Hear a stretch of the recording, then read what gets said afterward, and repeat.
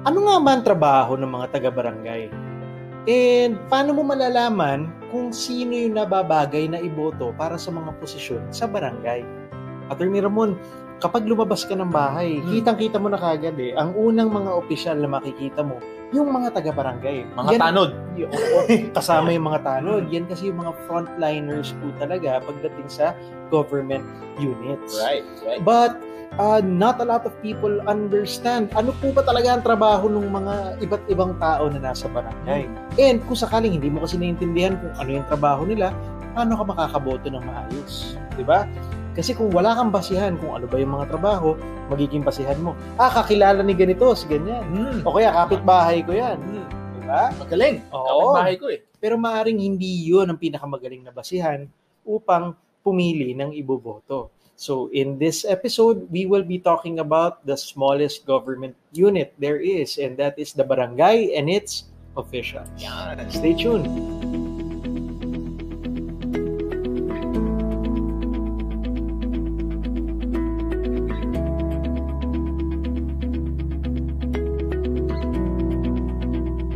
This episode is a joint project with the Counselor Institute, a non-profit organization that provides research, policy formulation, advisory, and public communication to create government policies guided by science and research.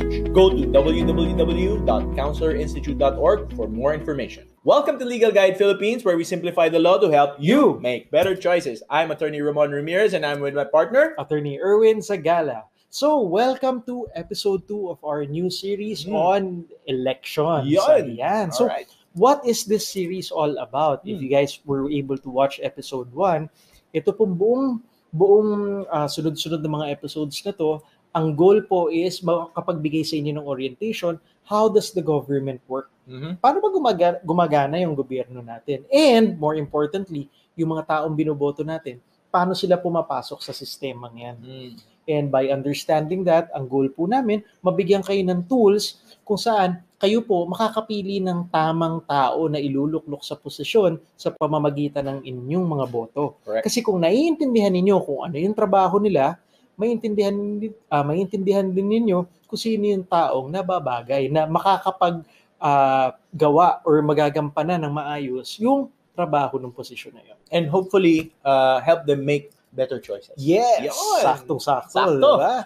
Now that we've told you what this episode is about, let's talk about what this episode is not about. What it's not about. Hindi po ito. Okay, number 1, hindi po ito kampanya. Okay, we are not endorsing a particular candidate. Ang layon po namin, makapagpaliwanag base sa batas. Kung ano yung sinasabi ng batas tungkol sa mga posisyon, kung paano gumagalaw ang gobyerno. That way, we give you the tools. So, kayo po makakagawa ng sarili ninyong desisyon. Dahil po dyan sa limitation na yan. Kasi nga, hindi nga po ito pangangampanya. Kung sakaling magko-comment po kayo, let's keep it cool and neutral. Okay, malamig lang po yung ulo. Kung gusto niyo pag-usapan kung ano yung mga sinasabi ng batas sa comments, no problem, we will talk with you. However, do not campaign on this post. That is not the proper forum for that. If you do, your comment will be deleted. I promise you. Okay? Now, before we go any further, Attorney Ramon, sana sila napanood na yung episode 1 natin. Yes, because this is not episode 1. This is episode 2 of this series. Yes. And kung sakaling hindi po ninyo napanood yung episode 1, medyo mahihirapan kayong sumabay sa diskusyon. Kung saan, doon kasi pinag-usapan natin paano gumagalaw ang gobyerno. Right. Diba? Paano nag-ooperate and ano yung iba-ibang sangay na nagpapagalaw sa gobyerno. And actually, itong episode na to, Attorney Ramon, itutuloy natin kasi yung diskusyon galing doon. Okay. So kung di nila na-gets yun, balik kayo doon. Oo. Review. In any case, kung hindi pa ninyo napapanood, we will be putting in a link. Baka dito. Hindi ko alam kung saan ilalagay ng tech team, pero magkakaroon po ng link yan. That way, pwede po ninyong balikan yung episode 1. And hopefully, after that, you come back to this episode. Right. Okay. So, Attorney Ramon, yes, let's get started. Remember, dun sa episode 1, pinag-usapan natin, magandang ihalintulad ang gobyerno sa isang malaking bahay. Malaking bahay, yeah. Oo, bahay na maraming kwarto. What if we just call it dorm or dormitoryo? Parang mas No? gusto ko yan. Kasi Oo. sa dorm, marami talagang kwarto. Yun. Tapos Oo. maraming tao. Mas magulo. Mas magulo. Mas Ayan. maraming tao. Sige. Dorm na lang. Oo. So, sa dorm. Okay. So, isipin nyo po, kung babalikan natin yung example ng episode 1, ang pagpapatakbo po ng Pilipinas ay parang pagpapatakbo po ng dorm. And Attorney Ramon, let's imagine a dorm. Dorm, sige. Malaking building na Malaking maraming mga wing. Kunwari, Maraming kwarto. Isang Maraming- dorm ng oo. major university. So, Okay. marami talaga. Mhm. Ano ang pinakamaliit na unit sa isang dorm? Unit. So, more than one person, I would think yung isang kwarto. Kwarto. Yes. Sige. Oo. So for purposes ng episode natin today, Mhm. ang pag-uusapan po natin, paano yung pamamalakad ng isang kwarto. Mhm. And ano naman yung equivalent nun sa ating gobyerno, Attorney Ramon? Ang Ang pinakamaliit na unit sa dorm ay kwarto. Ang pinakamaliit naman na unit sa government ay barangay. yan. Okay. Makikita niyo po in a bit kung bakit ginamit namin yung kwarto bilang example Mhm. para mas maintindihan ninyo yung barangay. Correct.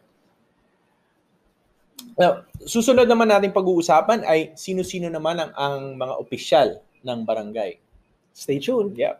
So, welcome back. As we promised, ang pag-uusapan natin ngayon is paano ba pinapatakbo yung pinakamaliit na unit dito sa ating gobyerno, which is the barangay. Barangay. Now, Attorney Ramon, ang barangay, Hmm.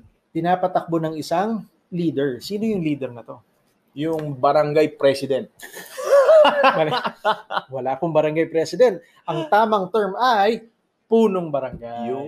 Yan. Punong barangay. Or si Kap. Oo, Yan. si Kap. Oo. Yan. Ngayon, itong si Kap. Barangay captain, ha? Oo, Kaya si barangay Kap. captain. Okay. Suportado siya ng iba pang mga miyembro. Okay. Actually, 7 sila. 7. Mhm. At ang tawag natin sa mga opisyal na to ay Disciples. hindi. Ano? Ang tawag natin sa kanila ay mga kagawad. Yun. Yan. Or sangguniang barangay. Yan, sanggunian. Ibig sabihin, sanggunian, dito ka sumasangguni. Yan. Kasi mga wise men and women to. Sana. Oo. Dapat. Oo. Okay. Ngayon, may iba pang mga officials, dagdag na rin natin. Meron din tayong sangguniang kabataan chairman. Okay. Meron ding barangay secretary at barangay treasurer. Ngayon, itong mga to, Anong korporasyon pala yan, ha? a little May bit. treasurer, may secretary. A little bit. Now, ibalik natin dun sa huli nating usapan. Alright. Sa isang government unit, di ba, ilan ang grupo na makikita mo? Meron tayong 3.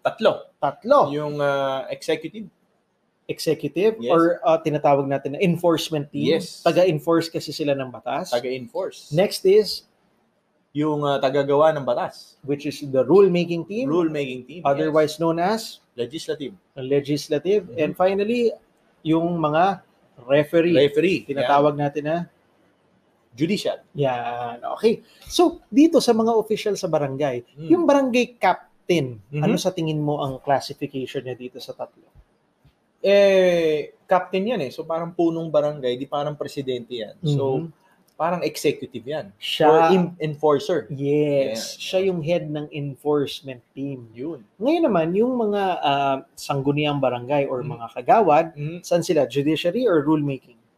Sanggunian eh. So, generally, mga rulemaking yan. Rulemaking. That's very good. Now, Attorney Ramon, ito namang judiciary. Wala tayong judiciary pagdating sa barangay. Metropolitan Trial Court. Wala. Municipal. Hindi kasama yun. Yeah. So in terms of barangay, basically itong dalawa lang ang meron tayo. Okay. Executive and legislative branches. Well, mini. Kasi nga nasa loob lang siya ng sakop ng barangay. Now, kung sakaling ilalagay natin sa analogy ng kwarto yun. Okay, balik tayo sa dorm. Oo, Okay. sa dorm room. Alright. Siguro kunwari may 6 na nakatira dun sa dorm room. na yun. Laking dorm room yan, Si executive, siguro siya yung nagmamando. Oy. Hindi mo pa inaayos yung kama mo.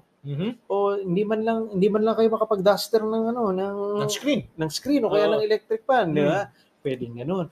Ngayon, yun yung sa barangay chairman. Siya yung may trabaho nun. Siguro sa kwarto, sila rin yung gumagawa ng mga rules ng kwarto, di ba? Okay. O sige, sino maglilinis ngayong araw? Okay. Or Sino unang maliligo? May schedule, di Oo, ba? may schedule, Oo. right. Or pwede rin lights out. Anong oras? Mm. Pwedeng hinto na. So kung makikita po ninyo, ganun din po yung interplay sa barangay. May taga-enforce and meron din pong gumagawa ng rules. Okay?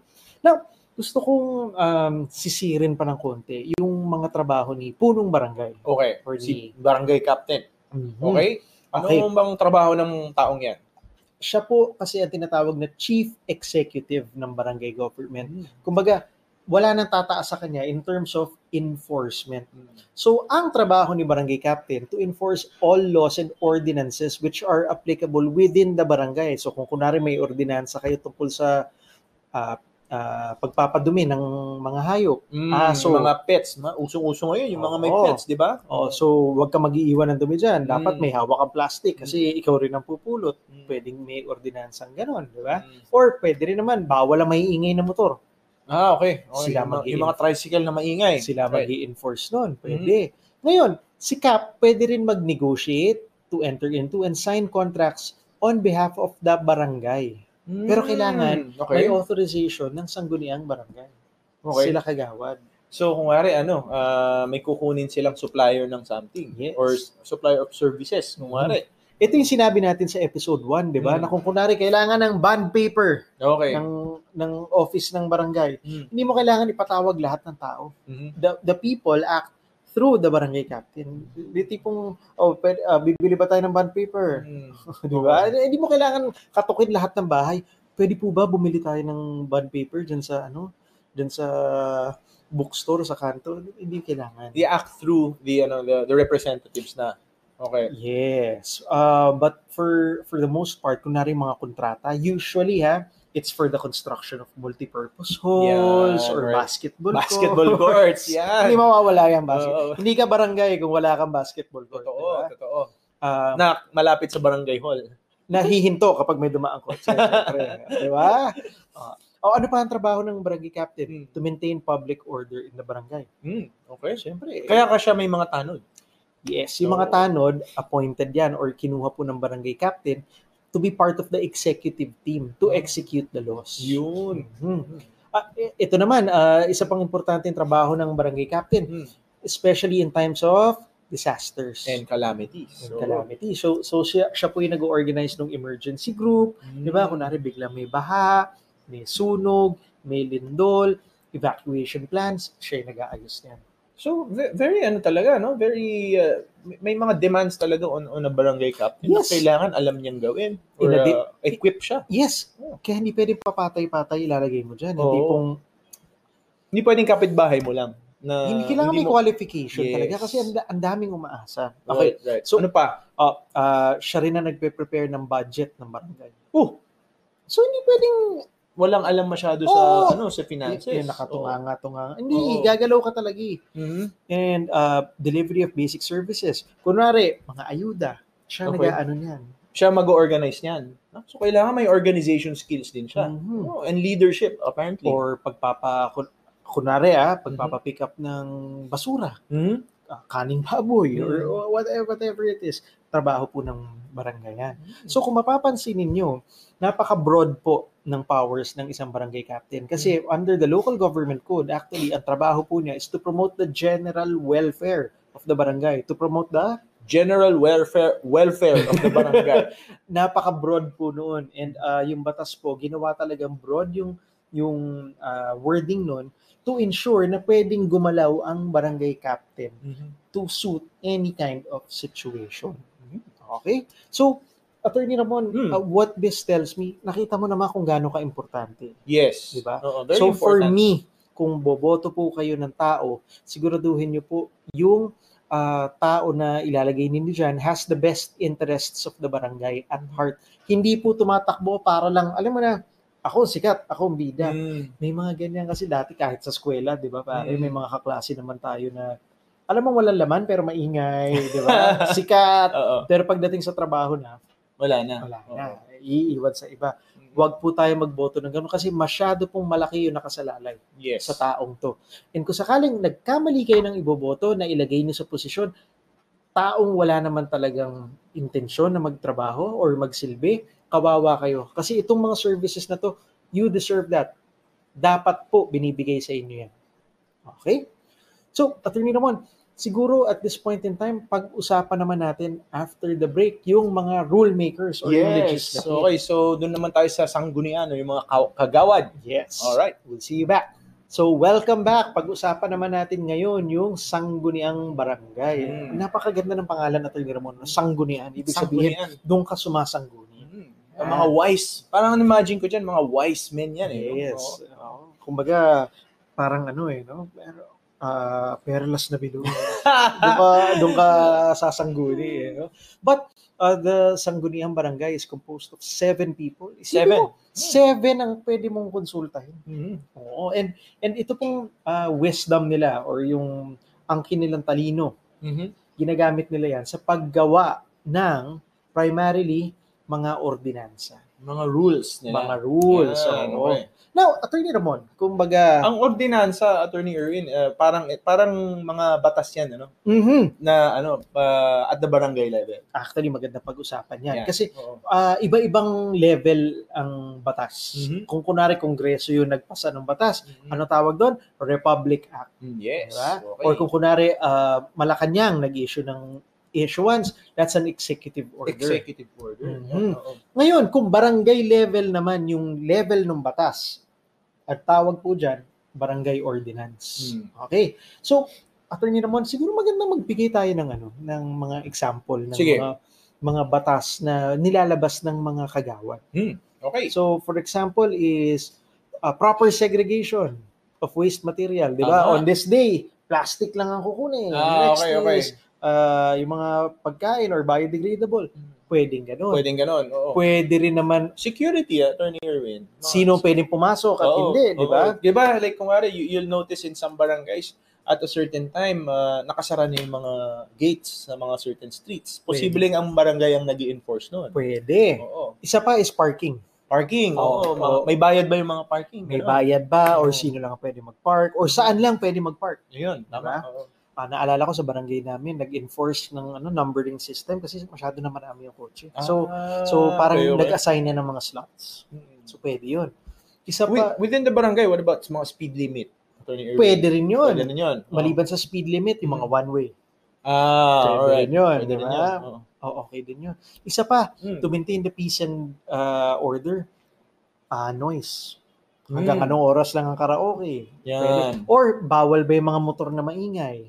Di ba maraming gano'n? Yung mga dumadaan na motor na pinapaingay talaga nila. No? Yeah. Pwede rin yung mga hayop na maiingay. Di ba? So pwede may ordinansa against that. Or ano yung mga hayop na pwede mong i-keep within the barangay. Di ba? Isa pa, kung medyo star-studded yung barangay, pare. Ano yan? Kunwari, magkano i-charge ng barangay sa taping? Kunwari, may shooting sa barangay. Pwede rin yun. Feeling ko sa mga yung mga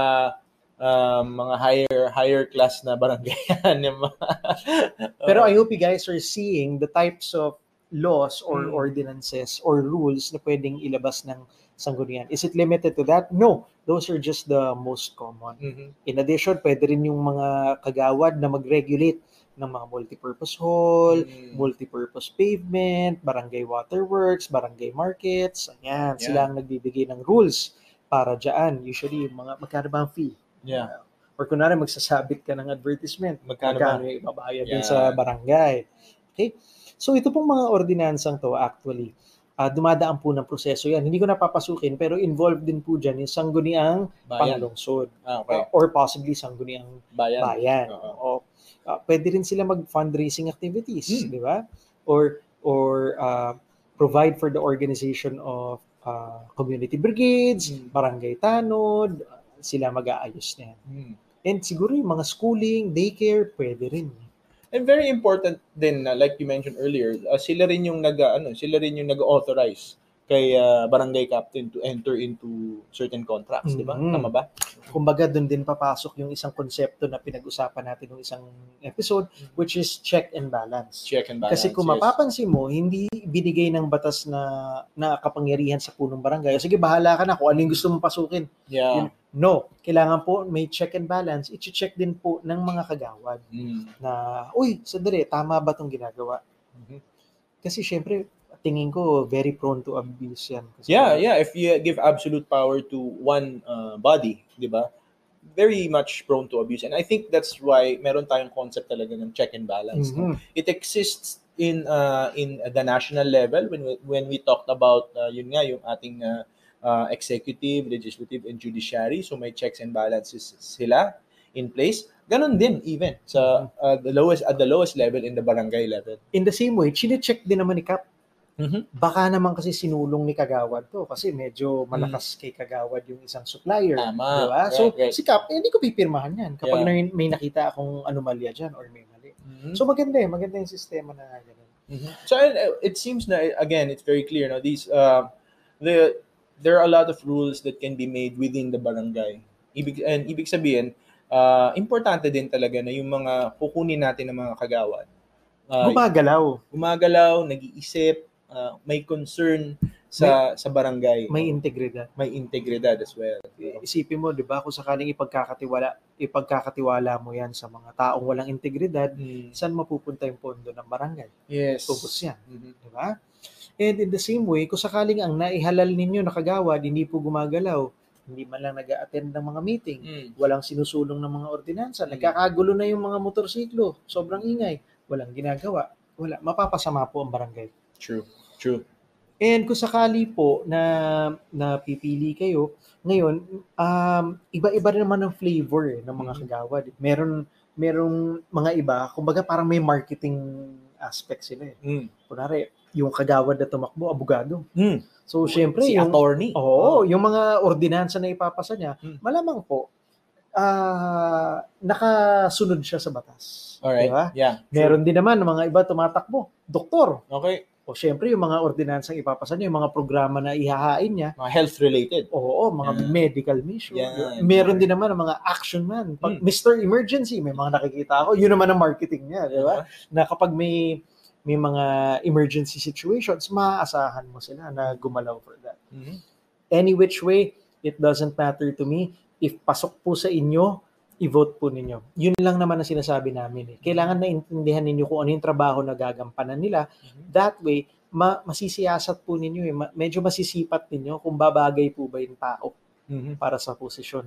Isa pa pong consideration is, pinapasweldo po natin yan bilang mga taxpayer. Wow. Diba? So kung sakaling, ikaw, minalas na nadala ka sa marketing. Diba? Binoto mo, hindi naman pala talaga nagtrabaho. Sayang po yung pondo na binabayaran natin through our taxes. Sayang. And the pondo that posibleng gamitin nila for the programs. Diba? Sana nagamit kung sakaling tama yung tao na nakaluklok. Yes. Diba? Ang daming pwedeng gawin, totoo lang. It just needs creativity tsaka tapang na i-implement. So, kailangan yung tao pong ilalagay ninyo. Tama talaga. And I wanted to point out another thing, Attorney Ramon. Yes, ano yun? Yung mga ordinances na pinapatakbo po ng mga kagawad, kung mapapansin nyo, ang level lang po ng power is only within the jurisdiction ng barangay. So, hindi ka pwedeng magsabi kung ano yung parking ordinances ng kabilang barangay. May sarili-sarili po yan na mga kagawad. Wala pong pakialaman. Hanggang dito ka lang. In the same way, nakagaya sa dorm room po, di ba? Kung sakaling may rules tayo within the room, hanggang dito ka lang sa kwartong. Hindi na applicable sa next room yon. Baka mapaaway tayo. Kasi may sarili naman yung punong barangay doon. May sarili namang mga grupo na nagpapatakbo nung kabilang kwarto. So in the same way, respeto rin. Diba? Yeah. So that's it for barangays and their officials. I hope you guys learned a lot. And although sa December 2022 pa yung elections for barangays, kasi pinut on hold po muna. Kumbaga, consider this as an advance episode para pagdating po ng Desyembre, alam ninyo kung paano bumoto at paano pumili ng tamang mga iluluklok sa posisyon. Ayan, so Attorney Ramon, what do they have to look forward to in the next episode? So yun nga. So again, we have 5 episodes, no? Around 5 episodes. This is number 2 na. Yeah, we're on the second episode. And next, we will be diving into different people na we put into enforcement and rulemaking capacities naman. This time naman, itataas natin from barangay. Yes. Nasa city naman tayo, saka sa provincial level. Para naiintindihan din po ninyo kung ano yung mga pinuputo. Yeah. So we look forward to seeing you there. So wasn't that simple? Now go make better choices.